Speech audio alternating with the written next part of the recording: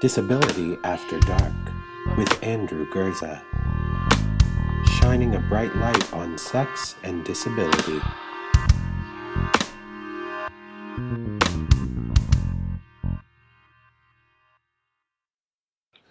Content warning. The opinions, language, and discussion expressed in Disability After Dark may be explicit. Listener discretion advised. Do you want to keep the conversation lit around sex and disability? Want to spark a conversation about something you heard on the show? Feel like shining some light on an issue that I haven't even thought of? You can do all that and get the inside scoop on what happens in my brain after dark by following me on Twitter at Andrew Gurza, that's ANDREWGURZA, and be sure to use the hashtag DisabilityAfterDark all over your social media so we can shine light on sex and disability together. Hey there, thanks for clicking on episode 16 of Disability After Dark. My name's Andrew Gurza, and I'm really ready to shine a bright light on sex and disability with you. What I love about doing this work and being a writer and talking about disability the way that I do is when you stumble on someone else or someone else's body of work who also is doing the same kind of work and is sharing similar stories and is able to tell their story through their writing very similar to how you've done. And I think when it comes to disability, we don't often see a lot of ourselves in writing, and we don't often see people with disabilities sharing their stories so frankly. And so for this episode, I got to interview one of my friends, somebody who I actually just stumbled on their work a couple years ago, and I was blown away by what I read. I got to interview Autostraddle author Carrie Wade. So let me tell you all about her right now. Her bio from Autostraddle reads, "Her body is weird, and she makes that work for her," according to both her Upworthy bio and her Autostraddle bio. She has written for Medium, is a staff writer for Autostraddle, focusing on mostly disability-related stuff, talking about queerness, sexuality, and disability. From my own personal notes for the episode, I wrote, "She has such an honesty about her that shows in her writing that is refreshing. I was drawn to her work almost immediately because of the way she discusses and lays out her experience of disability. She is a much-needed voice for young, queer millennials with disabilities." As you'll hear me say to her in the interview we don't have a lot of young, queer, disabled millennials, and Carrie Wade is one of the ones who knocked that title out of the park. She really, really put it out there for young, queer, disabled women to see themselves. And I think what she's doing and the work she's doing, she does it so honestly, comes by it so honestly, that she's not doing it. It's almost like it's just happening to her. And the words just flow out of her, and the thoughts and ideas around disability just flow from her. So I think that she's an up-and-coming and a rising voice for queer women, and especially for queer women with disabilities. With that, I'm excited to share with you my interview with Carrie Wade, right here on Disability After Dark. Carrie Wade, thank you so much for being on Disability After Dark. I love talking with you. You and I have talked on different iterations of this show, different versions, and it's such a pleasure when you say yes to coming back to talk to me. It's so fun. Of course I said yes. It's always good to see you. Thank you for having me back. I love having you. You're one of the, as I said in the intro, I said you're one of the most important voices for millennials today. Oh, wow. Because I think you are. Because amazing. You know, there are a ton of millennials with disabilities, but there are only a handful of us really who have the cojones to put it out there like we do. So I just think that, you're not old like me and haven't hit 30 yet. I'm almost there. Almost there, but not quite. But because you're still under 30, I consider you a millennial. So I said in the bio that you're, in my view, one of the most important ones out there right now. So it's a pleasure to have you. I want to jump right in. Sure. So I told them a little bit about you in the bio, that I thought you were awesome. Basically, the bio was me gushing about how much I love your stuff. So can you tell the audience a little bit about yourself? Sure. So my name's Carrie. I am a staff writer at autostraddle.com, which is a queer women's website. We do a lot of stuff about politics, a lot of pop culture stuff, a lot of personal essays, a lot of just identity discussion.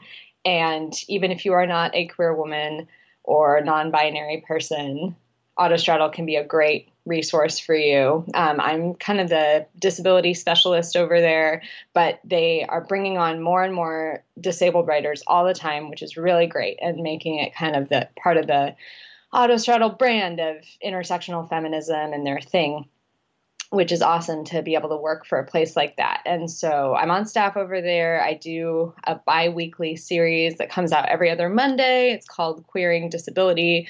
And that's kind of my main thing for the moment, but I'm obviously doing some other stuff too because I'm on staff, and I've written for other places and will write for other places. But for right now, Autostraddle, and hopefully for a very long time, Autostraddle is my home on the internet and the way that people know me the most. So that is where you found me at first. And I think that's the case for most people who know about my stuff these days. So Yeah, and what I love, I stumbled on your stuff just because Facebook shares were happening. I stumbled on you 3 years ago, and I remember being like, this person is telling it like it is, very similar to what I was doing. And I just was like, this person's, I have to read their stuff. And so the article that I first read was called, and I love the title so much, Know Me Where It Hurts, Sex, Kink, and Cerebral Palsy. Why I love this piece so much is because in the very first line, the very first thing you ever say is, I have cerebral palsy. We never ever see this in print as the first thing you ever see. right. Even for me as a disabled writer, I do this thing where I, like, surprise, I'm disabled. I'll talk about the issue, and then I'll talk about it some more, and then right before I get to the meat of what I'm talking about, I'll be like, it's because I'm in a chair, or it's because I can't do this, or da-da-da. And I do this, like, surprise, guess what, I'm disabled thing, to lull them into a sense of, like, weird readership security, and that's Right. yeah. Totally. Whereas, like, you, in this piece, didn't do that. Where did what was the inspiration for that? Well, I think part of it is what you said, just wanting to be frank and upfront about that because you don't really see that very much. But also part of it was that the story started as an onstage live storytelling thing that I did. And so the audience was able to see me walking onto the stage and sitting down and then eventually walking off. So obviously seeing me move the way that I do, there were going to be some questions, and I figured I would just put a rest to those immediately, and get to the meat of the story from that. And I also knew, like, it's an interesting story no matter what, but the point is it's more interesting because disability is involved, right? And it's basically another character in the story. So I wanted to introduce it right away. And also, I think it's important to point out, I don't really do that so much anymore in my pieces with Autostraddle, and I think that's because the readership has gotten to know me more. And so they have kind of this larger body of work to go off of, and they know what my deal is. But that was the first piece that I had ever written for them, and also the first piece that I'd ever had published on the internet. So it felt important for me to establish from the jump, like, this is what I'm about, this is what this piece is about, and if you read anything by me, it's going to be about these things. So now I definitely take more of a meandering approach, but back then it felt very important to sort of step out and establish myself this way. Yeah, I think I remember when I first wrote my first piece, the first piece I ever wrote was 5 reasons why sex with a disability is the best sex you'll ever have. And I've read that. Yeah, and I felt it was the most really important to have disability in the title, and now I play with things like different words like access and like different iterations, like the boy in the chair. I play with it more, but I think the first couple times when you're trying to establish yourself as a disabled writer, you really need to establish that you're comfortable talking about disability. And you certainly, in this first piece we all read of yours, like, I remember seeing it a couple years ago, and I remember when it was all over my internet feed, and I was like, who is this? Like, it was all over.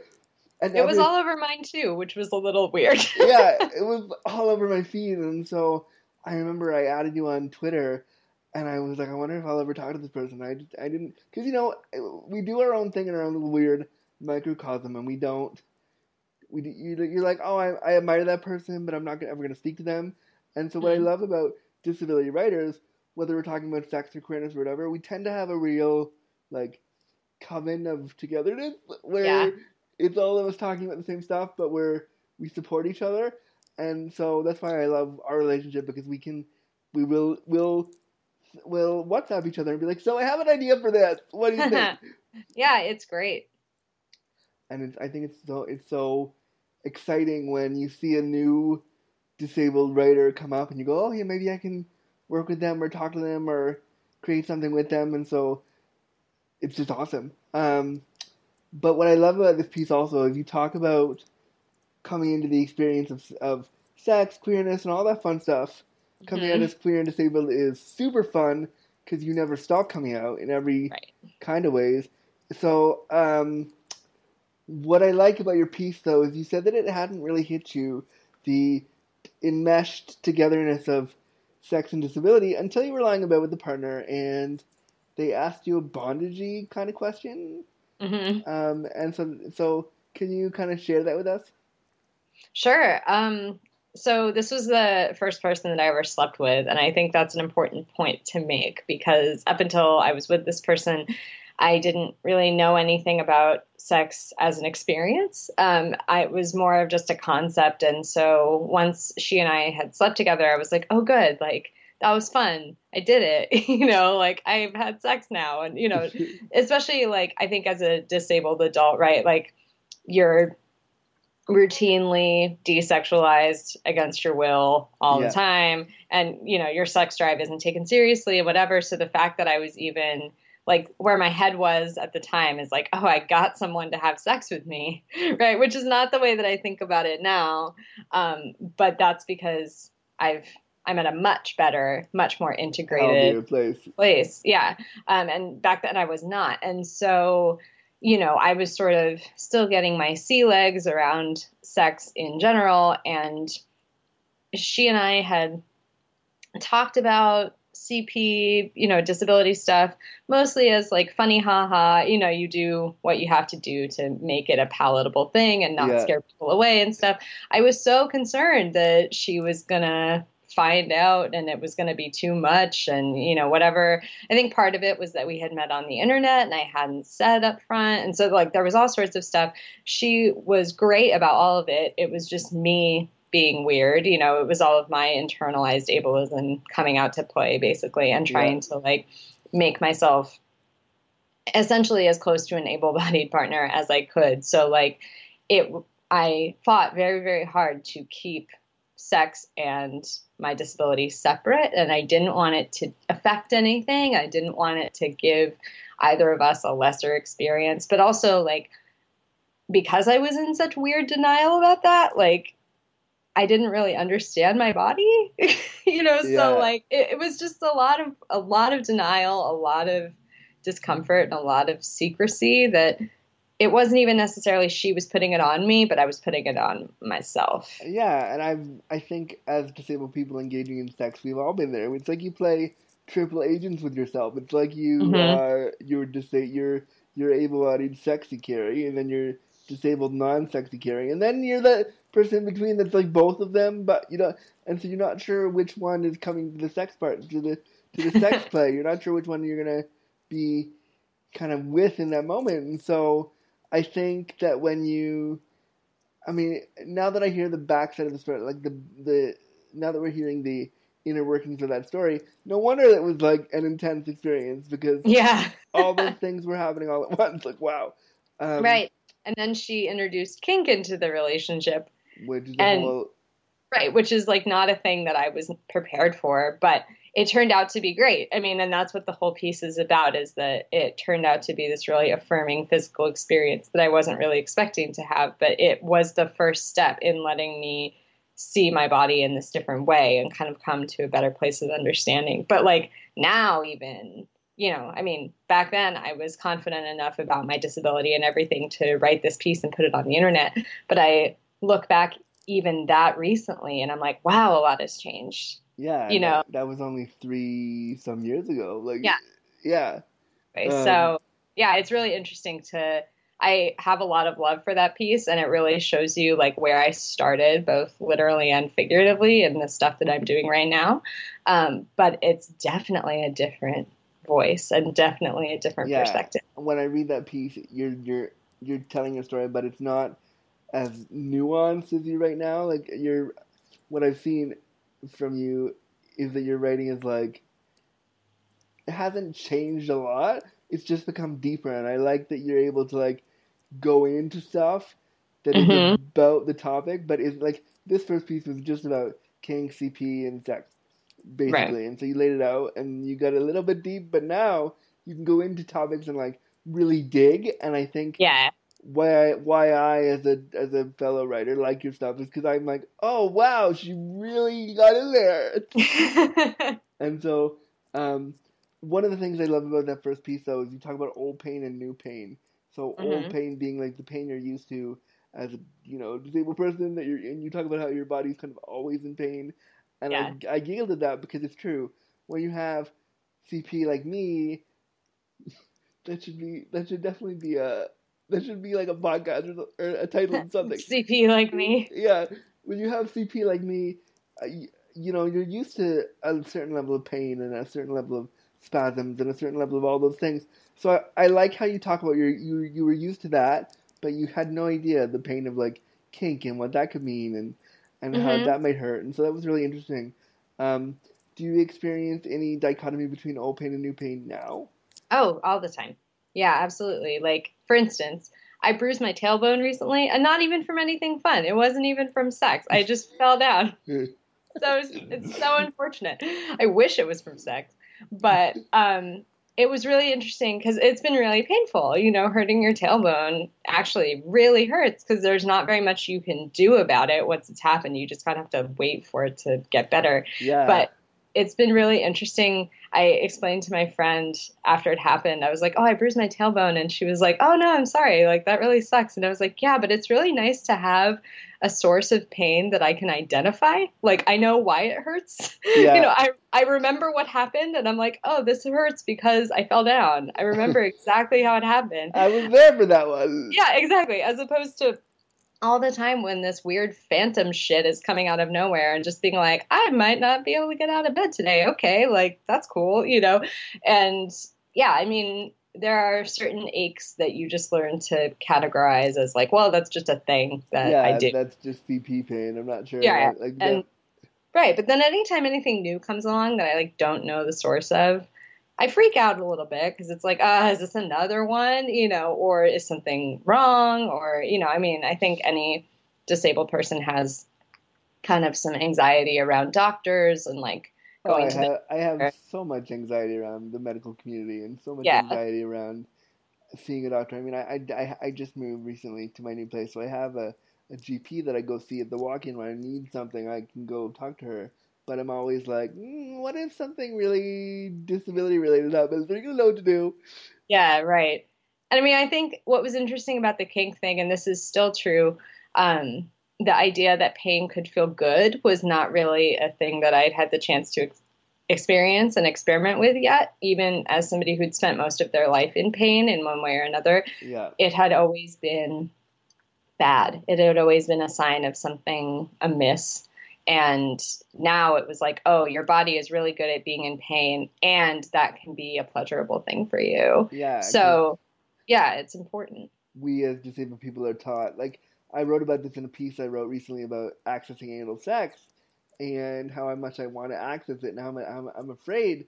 And one of the things I talk about in the piece is like basically if I were to get fucked, I would not be able to get fucked because I'd be afraid of the pain before the pain Hmm. even happened. Because as kids with CP, we're taught because usually because of our spasms, for me anyway, because of my level of spasticity and my level of tightness, when if anything hurts, it hurts a little bit harder than usual than the Yeah. average person because of the muscle spasms. So the whole idea of being fucked sounds great, but also I'm like, what if, like, there's nothing sexy about me, like, cringing before the person even gets there. Like, what? Right. So, Yeah, I mean, I feel like the idea that pain can feel good is still something for me as a disabled person. Like when I had sex a while back now, probably about a year ago, I was with a partner who spanked me out of the blue, and I was like, okay, I can get with this, but understand that you just made my body go into full-fledged spasm because I wasn't ready. Right. So there was the whole, like, there's that whole weird moment in your CP brain where you have to, like, no, this is not a spastic pain. You can feel this pain. It's all right. Right. And I mean, stuff like sensitivity to pain and sensitivity to different kinds of touch and whatever, like that's definitely something that I've had to learn how to negotiate, like what feels good, and what feels good for a person with CP might not be kind of the standard issue stuff that everybody is taught. Like even in queer sex, right? There are these queer normative things that everybody's taught, like everyone will love X, Y, and Z thing, Yeah. right? And like that's not necessarily true. Like it might be that thing, or it might be something that everybody likes, but with like a little bit of a different thing because of like my sensitivity level or whatever. So yeah, I mean, it has taken me a long time to get my head around what feels good for me. But it was very interesting to kind of begin my discovery of that with pain as like a central element in the experience. Yeah, I mean, I can't imagine my first sexual experience being. I mean, there were so many layers to that piece of like your first time you met them on the internet. You hadn't fully. Well, it wasn't the first time that we ever slept together. I should clarify. There was some vanilla sex quite a bit before that. So it wasn't like, okay, first night, but it definitely was. I mean, it was very early in our relationship, and it was early in my sexual career, obviously. Yeah. So it was still new territory for me. Like when I think about the onion in terms of a like graphic that I'm picturing, like I'm picturing a big blooming onion of so many layers, like peel it off and. Yeah. Yeah. One of the things that you've said in a few of your pieces that I really enjoy is looking past the disability is bullshit, and I love it because that's also that's how I see the world. I don't think people should look past the disability, because when you do that, you're apologizing for it, and I don't want to apologize for my disability. I'm ready to deal with how fucked it is. I'm ready to talk about all the parts that I hate about it or like about it. But I think when someone says, "Oh, I don't see your disability," I'm like, really though? Because I do. Right. This is very real. Yeah. So what is your feeling about the looking past? Like, have people said to you, "Oh, Carrie, I just see you as Carrie. I don't see your disability." Mm-hmm. Yeah, and I think that my changing relationship to that idea has been the most indicative of my changing relationship to my disability overall. Once I realized that I wasn't okay with that and that wasn't what I wanted, that really woke me up to the fact that I was starting to think about this differently. Because I think, every disabled person, you kind of start out with that as like the goal, because that's sort of what everybody teaches you is just, you're just like everyone else, as if that's a good thing, as if that's what you should want in your life or whatever. And so I hung on to that for a long time, including through that first relationship, which I think is part of why we didn't really discuss it that much. I was like, oh, it doesn't matter to her, and I would say that as if it was a positive. And now if I said that about like my current girlfriend, I'd be like, ugh, like that's horrible, Yeah. And like, it's not, part of the reason she and I are together is because that's not her approach, and she is very respectful and, very into me understanding disability as an identity. And I think that's like the big change, is that once you start seeing disability as an identity, a part of yourself, rather than something that happened to you, it becomes very troubling to apply that. Yeah, that like see past it thing. It's like, oh, this fundamental part of you, I'm just going to ignore that. Like, is that cool? Yeah. And so once you start looking at it like that, it's like, oh, that's not acceptance, that's erasure, right? And no one wants that. So I think that when people say, see past it, they'll see you for who you really are, quote unquote, they're assuming that you want to disassociate. And not be seen as a disabled person. They're assuming that you have some sort of shame about it or some sort of grief or And I mean, it's very possible that we have shame about it, but I think it's important. It's important. The reason why I'm a writer is because I have shame about it. I have a ton of grief about it too. Like, these things can coexist. You're absolutely right. Yeah, and I just think we need to be. I think that instead of erasing it, we need to talk about the shame and where it comes from and what it means and how it feels, and so to just erase and to look past is they're missing out on so many. And I remember being in my late teens, early 20s when I moved away to university, and I called my best friend whenever I was hooking up with a boy. I'd say like, oh, guess what? And she'd be like, what? And I'd be like, it's because my disability doesn't matter. Isn't that great? And we have a 5-minute conversation about how great it was. Mm-hmm. And now if a boy said to me, your disability doesn't matter, I'd be like, but you realize that it does, right? Right. Yeah, I mean, I think part of what has been interesting in like the period of dating prior to my current relationship, but after I had sort of started to build up this voice as a disabled person, like I think that I was like, oh, anybody that I'm with in the future is going to be exposed to this. They're going to know that I'm like a disabled person, like publicly, but I had a very hard time kind of learning how to reconcile that. And there was sort of this part of me that was still trying to hang on to the see past it thing. And so I was like, are they going to be okay? Is it going to be too much? Is it going to like put them off? Should I like downplay the fact that I'm a writer and just talk about my day job all the time? And like, they just won't know about this other stuff because it'll be too much for them and, whatever. Obviously, you'll note that none of this is about my actual feelings. It's just accommodating this like phantom able-bodied person who like, it's so bizarre.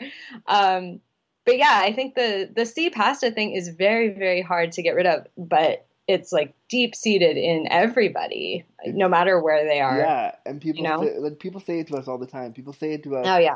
In the weirdest spaces where you're like, I really wish you wouldn't. Like, yeah, please. It would have been awesome if you just stopped talking. Like, don't say it. It's all right. Right. So basically, the bottom line. I'm putting this in 2 slides of my notes. The end of my next slide is looking past. Again, brilliant. Don't do it. So basically, anybody who has come up to either of us or any disabled person and said, I don't see your disability, guys, please never say it again. Please strike that from your record, please. Right. I mean, I think about what you're really trying to say, which is like, I see you as a whole person. That's great. Yeah. But like, cerebral palsy is part of that. Part of my wholeness is my crippledness, guys. Right.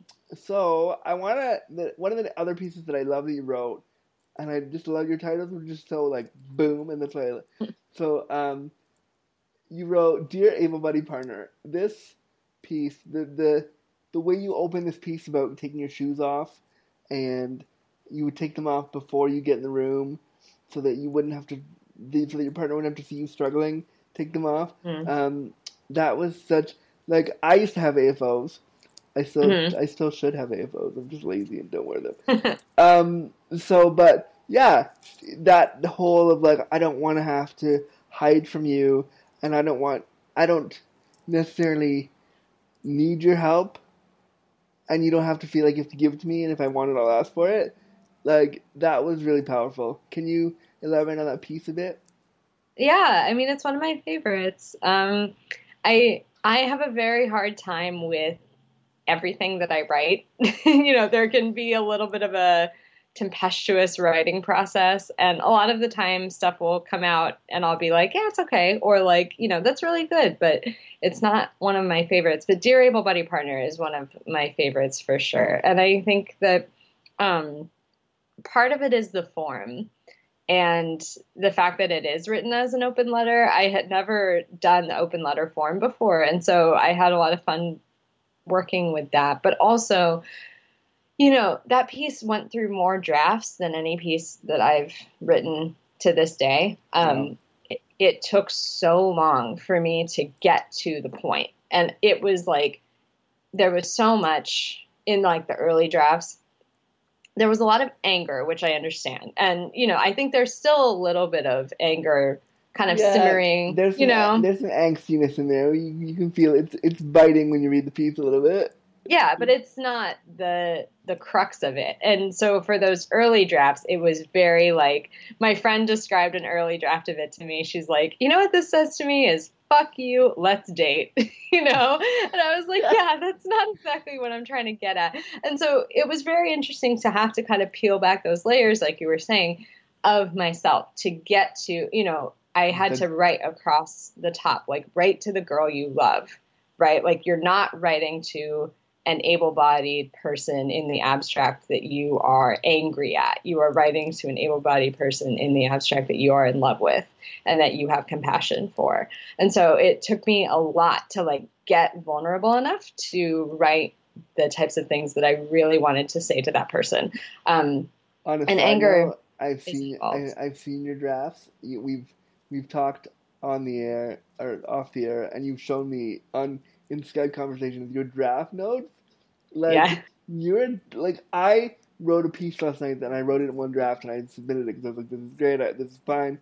But I was like, after looking at your draft folder, I was like, she's a champ. Like that's so many drafts, so many. Yeah, I mean, I'm a pretty intense drafter, but that one in particular, it took a lot just because of how raw I had to be. And anger is involved in that, but I did want to make sure that there was a lot of compassion and a lot of honesty and a lot of frankness. And it just took a lot of stripping down to get there. So I have a lot of, I think very fondly of that piece because of the process that I had to go through. And I think that arriving at the place that I arrived because of that piece has made me a better writer since then. So I think that's great. And I think, writing to an able-bodied person and telling them your truth and telling them what you want out of this and telling them how your disability is going to be a part of it and telling them all these things. Able-bodied partners, I don't think they hear it enough. And I don't think disabled, I've never been in a relationship past, thanks for the blowjob, I'll see you later. But, an important type of bond. Right. In and of Isn't itself. it? Yes. But I've never gotten a chance to kind of explore actual relationship-y shit with somebody. So I think a lot of people don't hear a lot about our what we want, and I don't think disabled people say it enough because we're scared. In your piece, you just kind of lay it out. And I think every able-bodied person that we encounter or date needs to get a letter like that from each of us. Personalized. Yeah. Yeah. Yeah, I mean, I think honestly, like I've thought about in the future someday doing a larger project called Dear Able-Bodied Partner, where it's not just me talking, like, because everybody is going to have such different things to say in a mixed ability relationship. It's going to depend on what their disability is, what their relationship to that is, and, whatever. It's definitely not like a one-size-fits-all thing. Yeah.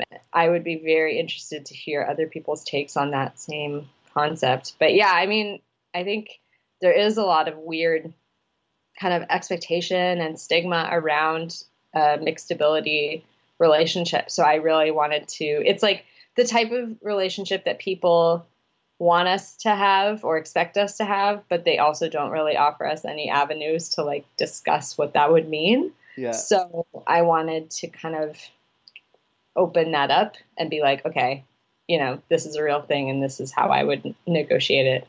And I think they need to be put on notice. They need to realize that we have That's all these. you. Yeah, they need to realize that we have all these feelings, and we often don't say it. And so to see somebody so clearly and frankly and honestly put it out on paper for everyone to read was like, okay, this is great.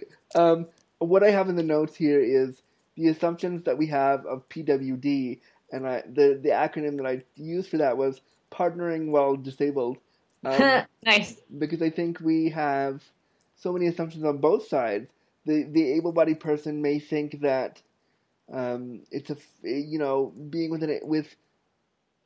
the disabled person may think that being with the able-bodied person is like a fantasy and a fairy tale because they've snagged an able-bodied person, whereas the able-bodied person may think that it's super hard and they have to be the helper all the time. And so there's all these expectations that no one talks about, and your letter made it clear that these conversations need to be happening more.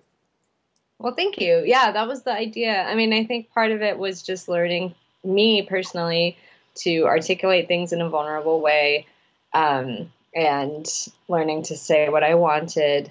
But also, yeah, to kind of start that conversation that doesn't get had. And, it's happening inside our heads all the time, right? As like Yeah. crippled people, we're just like, I really wish I could say X, Y, and Z to you. So, I'm just glad that it did that. Yeah, I agree with you. It's happening in our heads all of the time, but no one is voicing it. And so I'm glad that your piece was like, here it is. Here's what we're really thinking. Thanks. One of the other notes that I put here that I really like was the pressures that both parties place on themselves in these situations. And I've talked about storyboarding my sex. Yeah, I like that phrase a lot. I've talked about that. Do you think that we can storyboard and I've termed it here, a crypt relationship? Like in terms of setting up expectations and then having them come to pass? Sit down with your partner, before things all get all serious. Be like, okay, here's my disability, here's my reality, here's what I want, sort of, and here's what you want, sort of, and here's how my disability will interplay with all of that. Like, do you think that's worth it, or should you just kind of go in for the ride and see what happens? Well, it depends on, I think, if you're just hooking up, and you're more interested in that sort of relationship, I don't think you necessarily have to storyboard all the way through. But I think that if you are like a serious relationship type person, I personally wouldn't be able to have a relationship like that without that conversation. I think that I did before, right? Like kind of like what we were talking about earlier.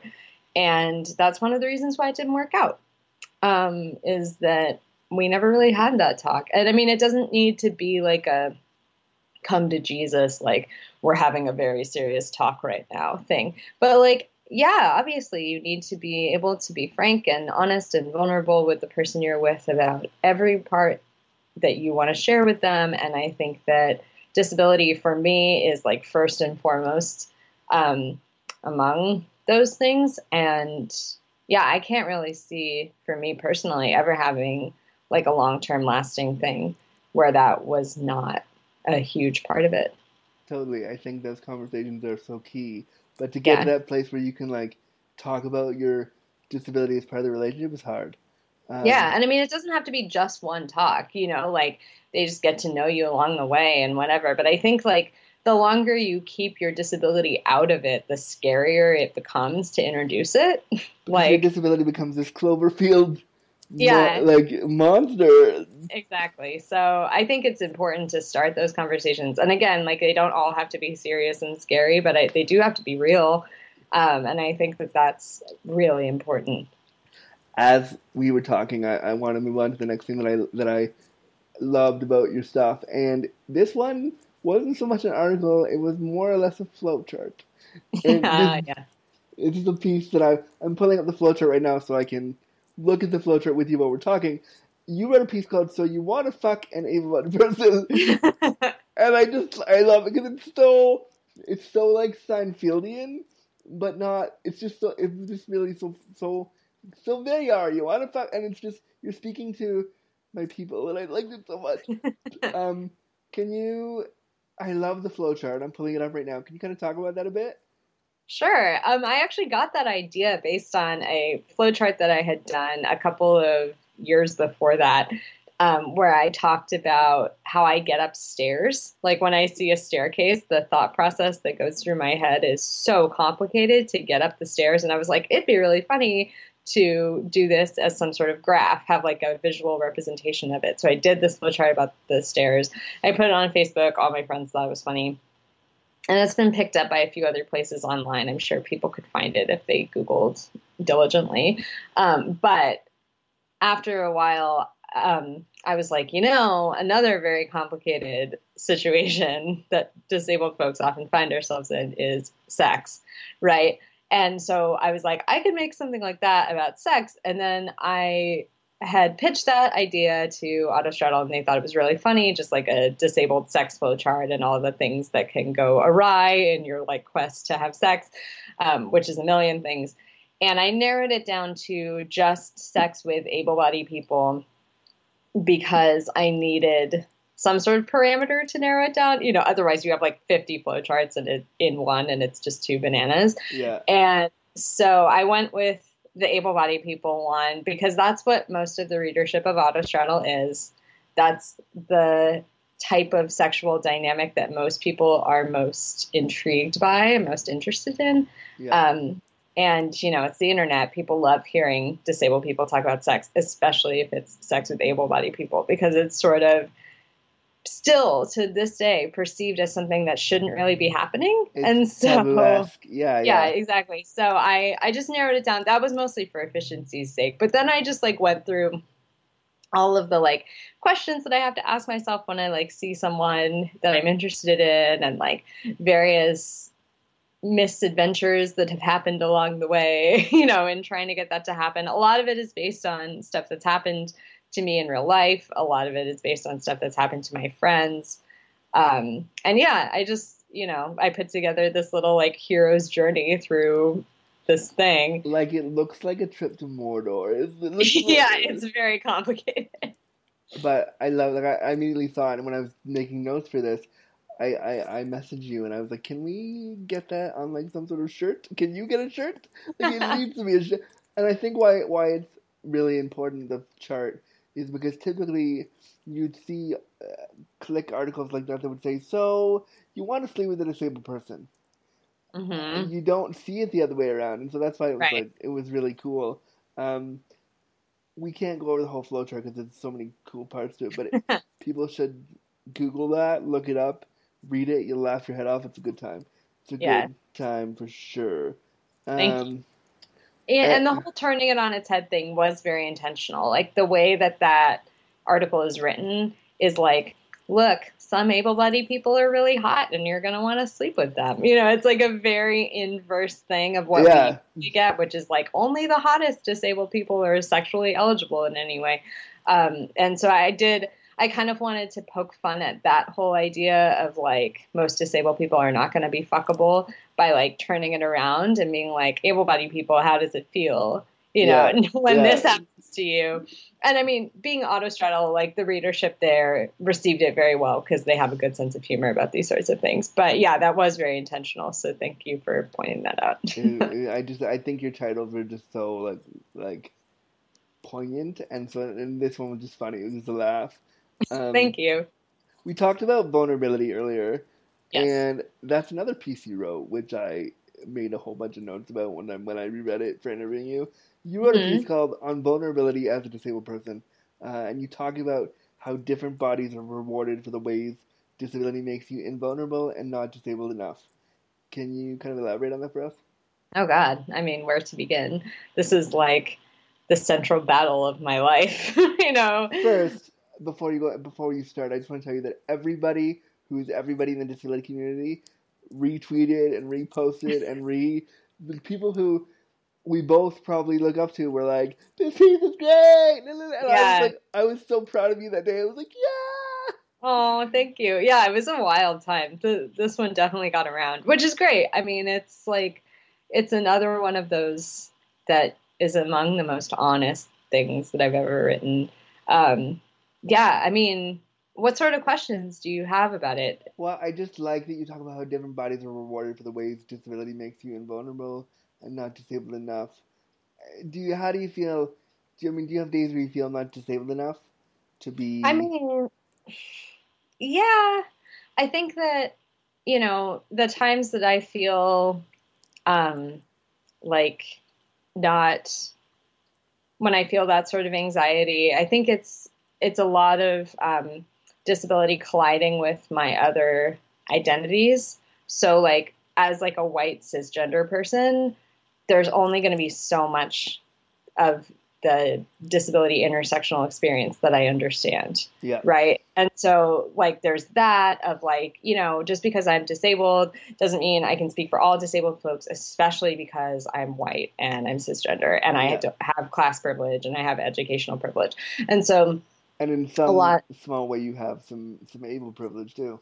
Yeah, exactly. And I think that's part of what this piece was like the whole concept of like able-bodied people being very accepting of me because I can walk and because I can speak clearly and like in a way that they are comfortable interacting with me. You say in the piece that you're the good kind of disabled and you're not the bad kind of disabled, and I like that a Right. lot because, and when I read that again, my first thought was like, I am the bad kind of disabled, and I want to embrace that, and not to like shame myself, but I kind of like took it as a source of pride. Yeah, all right, I'll be the bad disabled. I'm all right with that. I'll just like I liked that I could put myself in that category and like really go into the whole disability thing and be the one that people are scared of.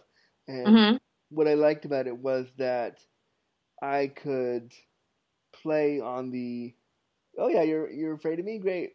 Okay, good. Be afraid. It's all right. I'm all right with it. Like there was something when I read that dichotomy you posed that was really cool because I immediately saw how you because of your abilities would be in the good category, and me Mm-hmm. because of my lack of ability would be in the bad category. And I just was like, oh, I enjoy playing with the idea that disability is wrong and disability is not okay, and being in a wheelchair makes you less than or weak. So I like playing with that. Like you've seen the podcast art for this. It's me Right. as a unicorn. So I mean, I like playing with all the taboo stuff. Um, Yeah, I mean, I think a lot of what that piece is about is it's sort of, you know, talking about internalized ableism, right? And how that can kind of come to pass as somebody who is the good kind. Like it's so tempting and so easy to just distance yourself from the disability community at large. And kind of be welcomed into the warm embrace of the able-bodied world and just be like, I'm not like those people, right? Like I yeah, might be like this, but I'm not like that. And, create this distance. And nobody is going to stop you is the thing. Like if that's what you decide to do, nobody's going to say, no, actually, that's a really bad idea. yeah. Everybody's going to be like, great, like we're fine, Like good for you. You've overcome and you've Yeah, exactly. You've achieved and you've like conquered your hardships and whatever. like Yeah, that remains our go-to narrative about these things, right? And like that was sort of what the piece is about. And like I kind of bought into that, especially as a kid. I mean, what can you do, right? Like you're in high school, it's like a we rough all time. do it as a kid. It's Yeah, the desire to exactly. pass is not disabled. It's the disability achievement unlocked. Is if you can Yeah, like make it so that you're not exactly. disabled. Yeah, totally. But I think that in the time since then, the one of the chief things that's happened to change that feeling and to kind of start to work through my internalized ableism and the way that it collides with white privilege and the way it collides with class privilege and all my different privileges is to embrace vulnerability and the fact that I am a vulnerable person, and that I'm not kind of this invulnerable, impenetrable like superhero, Fortress of solitude that you yeah, can. exactly. Yeah, It's just like, well, no, actually, like I've got some shit, I'm working on it, whatever. yeah. And like, that's part of what has been wonderful about becoming kind of part of the disability community on the internet is being able to discuss those things openly with people. But yeah, it takes a lot to kind of bring that armor down because you're taught from the start that, again, like being just like everyone else is like the thing that's going to get you far in life. And to sort of have to unlearn that, whether it's in like your professional life or in your relationships or whatever, and like actively teach yourself not to take that path is Yeah. very, very, very hard.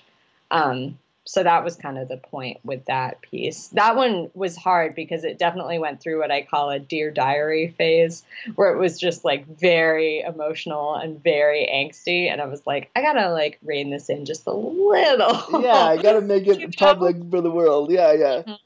Mhm. What I like about the piece and what drew me to that piece, and when I read it again at the end, the last thing I wrote in my notes here is vulnerability is my currency, and I really think that that's how I navigate the world. Is I love being vulnerable. I love being the one that feels too much. I love being the one that says how they feel. I love being the one that goes through all the stuff that like as much as it annoys me some days, I'm also so thankful for it because I can bring an experience to a partner, a lover, a boyfriend, uh, friendships that someone else couldn't bring, and that's because I'm allowing myself to feel. And I think what you kind of touched on that piece is that we have to feel the disability experience. within ourselves, and as hard as that can be, and that's hard. We've just talked about it. It's really hard to go the kind of crippled path and not go the like, oh, it's okay, everything will be fine, don't think about it path. Right, totally. But you gain a sense of yourself that no one else can take from you ever. Yep, it's true. And I just think the way you weave it in and out of that piece, like that, and like I said, that piece went viral fast. Wow, like everybody, it was everywhere. Like what I like about your pieces, and this, speaking of pieces that have gone viral, I now want to move into the latest one you wrote, because it made me laugh. I was done my notes. We were gonna record a while back, and I was finished my notes, and then you WhatsApp me with this idea, with this piece that was coming out on Halloween, and I was like, that's great. And the idea you had was to make a review of the movie Me Before You, which I call Me Before Ew. And you wanted to review it as a horror film, and I just thought that was so original. It wasn't done from a place of like direct anger. A lot of the reviews that I saw from people with disabilities who reviewed that film, and rightfully so, they were fucking pissed off. Oh, and sure. You could see it in the way they wrote, and I respect all that, and I think they were important. But the difference between that and your piece was you wrote it as if it was a straight review, and that the contagion that he was dealing with was ableism. Where did this come from? Well, thank you. I think that was a fun idea. It came to me because I was like, I should do something about Me Before You. Like, I haven't written anything about it, because back when it came out, people, like you said, people were just all over it. And I was like, great, like all the stuff that I would have said is being said already. Just people's anger and whatever. And I had a couple of other ideas about it that were floating around in my head, but I looked at the Autostraddle editorial calendar, and I was like, oh, my next piece is supposed to come out on Halloween. Like, I should have some sort of horror-themed thing. And so I had thought a lot about, like, disability as, monsterism in, like, films. And, I was like, should I watch Freaks and write about that? I was, like, thinking about it. Or, like, do something about American Horror Story, or, I had, like, a few different ideas. And then I was like, oh, I know what I'm going to do, right? Because it was, Me Before You, I had never watched it. I had only seen the trailer, which is atrocious enough on its own. Yeah. But I was like, if I'm going to watch this, I need to do it with an angle. Like, I need to have a point already. And once I realized, I was like, oh, like, because I was thinking about, like, the representation of disabled people as monsters in horror films. And I was like, this is a really good idea for a satire. Because if you turn not the disability into, like, the monster contagion, but ableism into the monster. Yeah. And I had originally thought of it, reviewing it as, like, a slasher film, like like a killer movie with, like, ableism following them around and whatever. And I had, like, thrown that idea around in my head for a little bit. And I was thinking I talked to one of my friends who's, like, a specialist in horror movies. And she's getting her PhD, and a lot of her writing has to do with music and horror films and stuff. Yeah. And I was talking to her about it and reading some articles that she had sent me. And I came across the genre of biohorror with, like, disease outbreaks. And I was like, oh, that's it.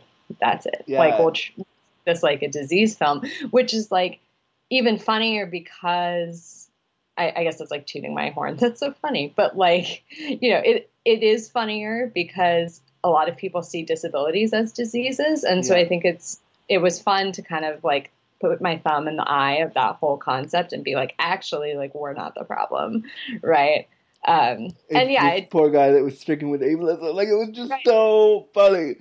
Thank you. Yeah, it was fun. It was fun to write it. And it was nice. I was right. It was nice to watch it with something in mind so that I could just ignore the irrelevant parts. And I'm like, I don't really have to pay that hard of attention to every single moment of this movie. Yeah. You can, like, like it would be really cool if somebody took the trailer and redid it like those Scream movies from the 90s. Like Yes. like somebody out there with editing skills, please do that. Exactly. Any YouTube enthusiasts out there who have a free afternoon, I would love to see that. Yeah, like it'd be so funny. That's kind of, I mean, I've hit the end of my slides. Did you have anything you wanted to ask me to talk about? No, I mean, I'm just always really happy to have the opportunity to come on and talk with you. So thank you for all of the really kind things that you've said about my writing, and I hope that, I hope I can continue to create stuff that speaks to you, and I hope that being here can help people who haven't found my stuff yet go ahead and find it so that you know what we were talking about this whole time. Yeah, because I can't, us talking about it doesn't do it justice. You have to sit, like, Carrie's writing is the writing where you have to sit there and, like, really, you don't have to, like, rack your brain, but you have to be into the moment and think about it and really get into the piece. Because they go deep. They make you think about stuff. I had general questions, but basically, Yeah. so I'll ask one. So, what has your experience been as a queer woman with CP? Because as a queer man with CP, my community hasn't necessarily been the most welcoming. How has that been for you in especially like a queer mecca like Los Angeles? Do you feel welcomed by your community, or is it still something you struggle with? I mean, I think that queer mecca is a little strong. I mean, it is like a major city, and obviously it's one of the major cities in the world, and so there are going to be lots of queer people here. But LA is very spread out, so it can be very difficult for queer people, and queer women in particular, because we don't really have as much of a bar scene and stuff like that, to find each other. So it can feel very isolating, and it has in the past, not even just because of disability stuff, but just like from the baseline is very hard. It's like you have to get in your car and you have to like drive to some other part of town, and the traffic is insane, and you have to make sure not to drink too much because you have to drive home, and just the logistics of it's like asking a lot just to begin with. But in terms of disability stuff, I have found my community very accepting, but that is because my community is based largely around my friends and the website that I work for. Yeah. So I haven't really gone out to do very many like super sceney things. And when I have done that, I've definitely felt like I don't really belong here, but that's as much a personality thing as a disability thing. Yeah, I think for me too, like I am now in like a central city too, and I could easily go to the scene and do that stuff, but I'm such a homebody. I'm like, can we just watch Netflix and do nothing? Like that's all I want to do. Exactly. So it was such a pleasure. I'm such a homebody. Like I could do the scene, I could do all that stuff, but I'm like Netflix and chill. Like I don't want to. Do we really have to go anywhere? Can we just watch Mary Tyler Moore and then go to sleep? Like that's all I want to do. Yeah, my girlfriend and I are very into watching Perry Mason right now, so I get it. And there's something about just like doing nothing that is really nice. Really nice. Yeah, and I think for me, that is absolutely the case. So that's made going out and doing crazy scene stuff very unappealing and very difficult. And I did feel kind of alienated and alone for a long time when I thought that was my only option. Yeah. But once I found a group of friends who are queer, and I was able to build out from there and like go to things with them and go to events. And so like, we'd meet new people there, and then we'd like bring them into the friend circle. And, now I'm like dating someone who started out as a friend in that circle. So, yeah. I mean, it can happen. That wasn't the point though. It wasn't like, I wasn't expecting that to happen. It was just a very welcome surprise. But I felt very secure and taken care of by this friend group. And so I think that is like, if you're going to approach it in any way and you're not like a scenester and you're looking for an alternative, I would highly suggest building up a friend group first. And my friend, who was kind of the ringleader of the whole operation, genius maneuver, she and another friend of hers, went on to OkCupid and they built profiles for themselves, and then they compared their matches and they kind of compiled a list of like a bunch of us that they thought were cool. And they sent us all a message and they were like, hey, let's go to a bar. Like, we're messaging a bunch of people. We're just trying to get like a bunch of women together because we always complain about how we can't find each other. Yeah. And like, let's just go find each other and hang out. And like, this doesn't have to be a meat market. It's like not a mixer. It's not a high pressure thing. It's not a we're just sex trying thing. we're just trying to build a group of friends. And that's exactly what happened. And I still see those people all the time and I love them a lot. And so, you know, they've been very welcoming to me as like a queer person. To have other queer people around is very helpful. And as I've kind of grown into this disability identity, and more publicly, those friends have been kind of my chief supports. So when I was trying to just do it alone, when I was trying to go it alone and navigate the scene and figure out where I was supposed to be and stuff, by myself, it did not work. It was very alienating and weird. And I just like stayed at home a lot, not because I wanted to, but because I felt like I didn't have any other option and I wasn't meet anyone anyway. There's a safety when you're at home and you're not going to have to worry about all the crap. I can just be in my space. Yeah. Right. But I think once I had that friend group, so once I had support and then I was able to kind of grow as a person because of them, that really changed everything. So yes, now, and now, you know, because of Autostraddle, I have a completely new community of people, both with my colleagues and with the readers, and it's wonderful. And it's just like this brand new world. And, you know, but I wouldn't have gotten there without my friends. The core, Yeah, the core group. So, yeah, now, yes, but it did take some very conscious effort and some social engineering on the part of my friend. So it like definitely did not come together organically. You know, it wasn't just like sitting around waiting for the right people to fall into your lap. It was like a very conscious decision. But I'm really happy that she did it, and I'm really proud of my friends. And, you know, I'm proud to be part of that group, and I'm proud to be part of Autostraddle, and all of the queer spaces that I'm in are now, I feel very welcome, and I feel like I belong because I'm part of something, as opposed to, you know, trying to float around individually and get my footing by myself. Yeah, it's tough, and that's kind of how I'm doing. I'm doing the individual floaty thing, and I'm doing it. And my work is, you know, because I'm running a podcast, and I'm ending up naked on the internet, and people kind of know who I am a little bit. I'm able to. It, yeah. Yeah. So, but it is tough, and I think it sounds like your queer female group is really wants to focus on the friend thing, and I think that's nice because typically for me as a queer man, they'll focus on the friend thing after we've decided whether or not we're fuckable, which is, I mean, and I kind of do long for that friendship thing first. But again, I think queer men are socialized a little bit differently in that we're socialized through sex first, friendship maybe later. Yeah. I mean, you know, there are some stereotypes about queer women that are very true. Like everybody sleeps with everybody, and, you know, there's still that, but it's like a different, I think it's because of, you know, the expectations of like cis male masculinity are so specific, and especially cis male gay masculinity. There's like some it's so fragile. It's just cis queer male masculinity. It's like the most fragile thing ever. Exactly. We still make messes. Don't get me wrong. But it's just a different kind. A whole different mess entirely. On that awesome note, I want to thank you so much for your time today, Carrie. Talking to you is my favorite thing ever. Of course, thank you. You're just so much fun to talk to. Can you let the audience know where to get a hold of you? Obviously, I'm going to point them to your links. But if they want to have a Twitter chat with you...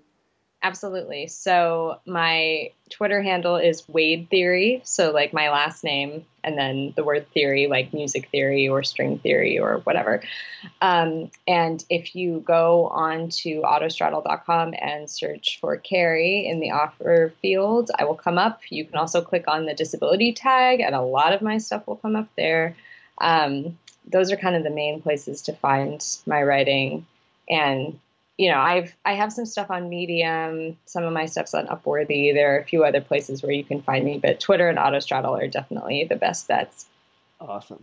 The last question that I've been asking the guests is how the slogan for the show is, I want to shine a bright light on sex and disability. How is it that Carrie Wade wants to shine a bright light on sex, disability, femininity, queerness, all your stuff? How are you doing that, or how do you want to do that? By being really hot and writing really well. That's an awesome answer. I like that. How about that? Can we go with that? That totally works. It was so fun to chat with you, and I'm so excited for the listeners to hear this. Thank you. Thanks so much, Carrie. It was great. It was always good to see you. Thank you so much. So much fun. We'll talk to you soon. Okay, take care. Bye. That interview was just jam-packed with triple goodness, and I'm so glad that Carrie was willing to talk to us about her writing process and what each of the pieces that we talked about, which you should all go and read following this interview. I'm so glad that she was able to share with us what they meant for her and what the process was like writing them and how important they were for her.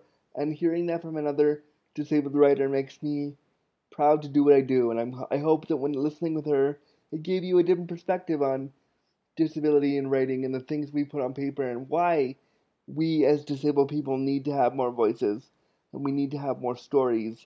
And I was happy to share just a little bit of Carrie's story with you today. Carrie, if you're listening, thank you so much for your vulnerability, for your time, and for your honesty, and for the words you put on the page for all the rest of us to read. You're a gem. Just before we close today, I want to do a shameless plug. I want to let you know about my Patreon page for the podcast. I produce Disability After Dark, the podcast to shine a bright light on sex and disability, completely independently.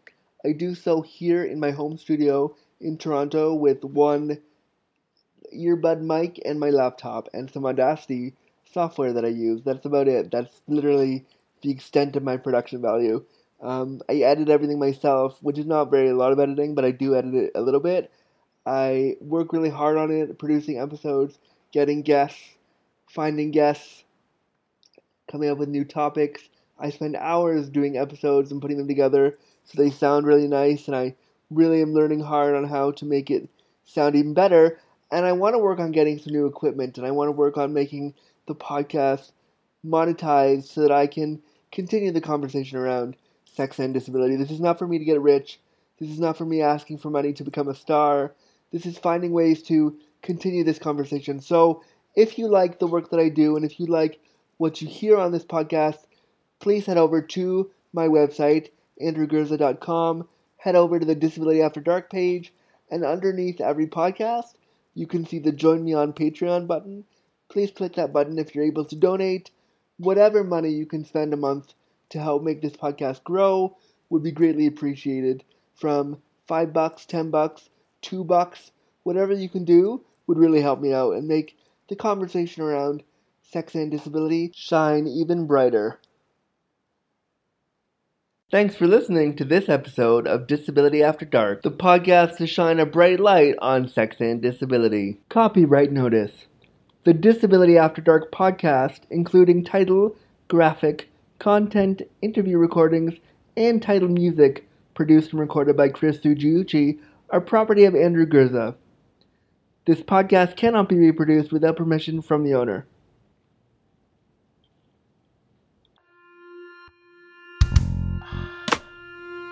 Disability After Dark with Andrew Gurza, shining a bright light on sex and disability.